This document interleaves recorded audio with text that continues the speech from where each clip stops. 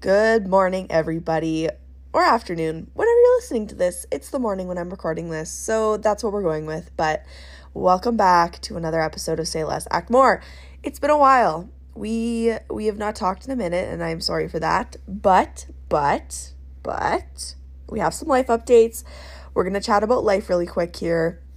This is just gonna be a little welcome back package, a little welcome back moment, if you will, for you guys, because I've missed you. I don't know if you've missed me, but I've missed you, and that's all that matters. So let's get into it.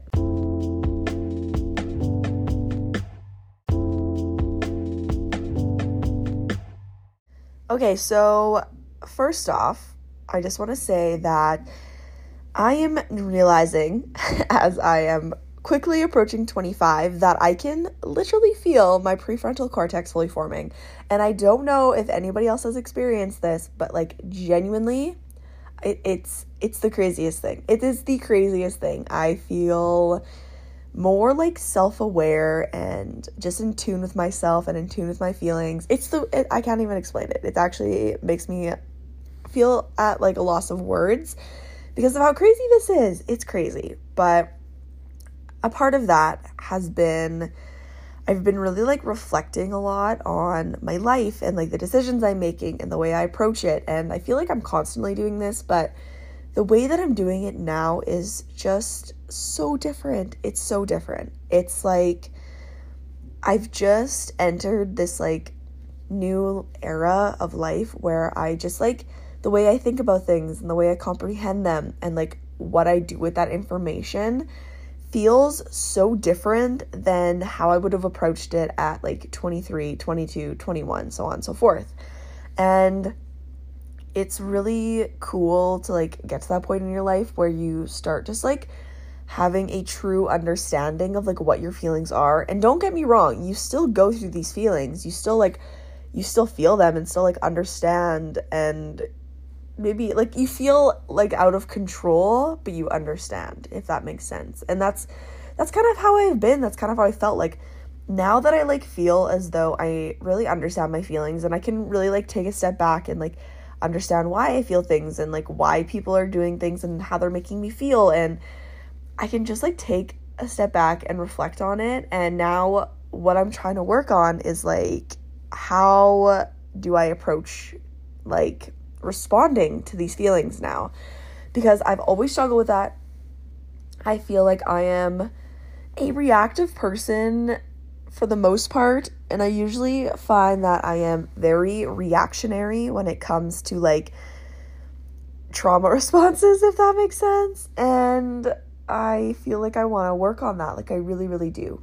So, for example, I started a new job and I 100% thought that, I've never worked a 9-to-5 job before that's like this. That's a salaried position. So I was just this is going to save my life. Oh my God, it's going to be so perfect and blah, blah, blah. And don't get me wrong, it's been really good. I went into this experience fully looking for specific things that I wanted to learn and work on.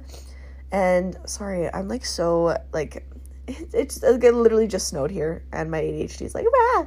Anyway, so I'm a little clogged up in my little nosy. I apologize if I sound weird. But anyways, I realized with this job that everything I wanted to learn and everything I wanted to grow on, it has given me, and it's been really, really hard, you guys. It's been a journey. It's been a battle. I've had a couple anxiety weekends where it's just it's all you think about, and I'm realizing a lot of things. I'm realizing a lot. I definitely needed this experience. I understand why people stress about work so much, and they'll wake up for literally the second week when I kind of started doing more of my own thing. I would wake up every single night from 11. Oh my God. I'm recording this as I literally just woke up, so I apologize. I would wake up every day 11 to 2 a.m. and just 11 p.m. to 2 a.m. and just stress out about work and have these weird random stress dreams. It was a thing. So I don't know, I get it now and I understand, and I feel like this is really important for me as somebody who has always felt they are meant to be a leader and like, I don't know if you guys have ever felt this, but like in my calling, like I've just always known that it is in my cards to be a leader. I really need this experience to understand how to not lead and how to lead, and just to really continue shaping myself to be the person that I like know I'm meant to be and the person that I want to be. And I would not be able to do that if I didn't have these experiences. So even though it's been really fucking hard, I am trying to look at the bright side and also like give myself trust and grace that like I know myself. I know when I'm tapped out. I know when it's time for me to leave. And I'm trying really hard to not be a quitter just because things get tough. And I feel as though that is something a lot of us battle. A lot of us?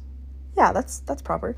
A lot of us battle this and struggle with this because when things get hard and you think about how easy some things have been, or grass is always greener, it's so easy to do that. It's so easy to make your mindset that way. I feel like we forget about how every single thing is hard. Every single thing comes with hardship. Every single thing has moments where you're like, oh my God, this is awful, I'm quitting.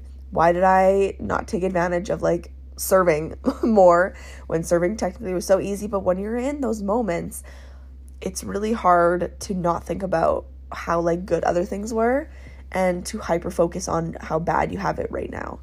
And I'm just like bringing this up because I know majority of you already know this, but I think it's just like a really good reminder that I specifically need very often, especially in the predicament that I am currently in, where I'm just like, oh my God, like this is honestly like the hardest job I've ever had in terms of like mental load and like managing people, managing people's emotions. Like it's a lot. It's new. It's a lot. I am grateful for the opportunity, but also there's some days where I'm like, nope, this is so not the vibe. But that's okay, because everything, no matter what you do, is going to have those moments. And I feel like I read the other day where it's like, the grass isn't always greener on the other side, it's greener where you water it. And true, but also some situations you can only water the grass so much and it just wants to stay dead. So let's like remember that. I'm gonna leave you with that.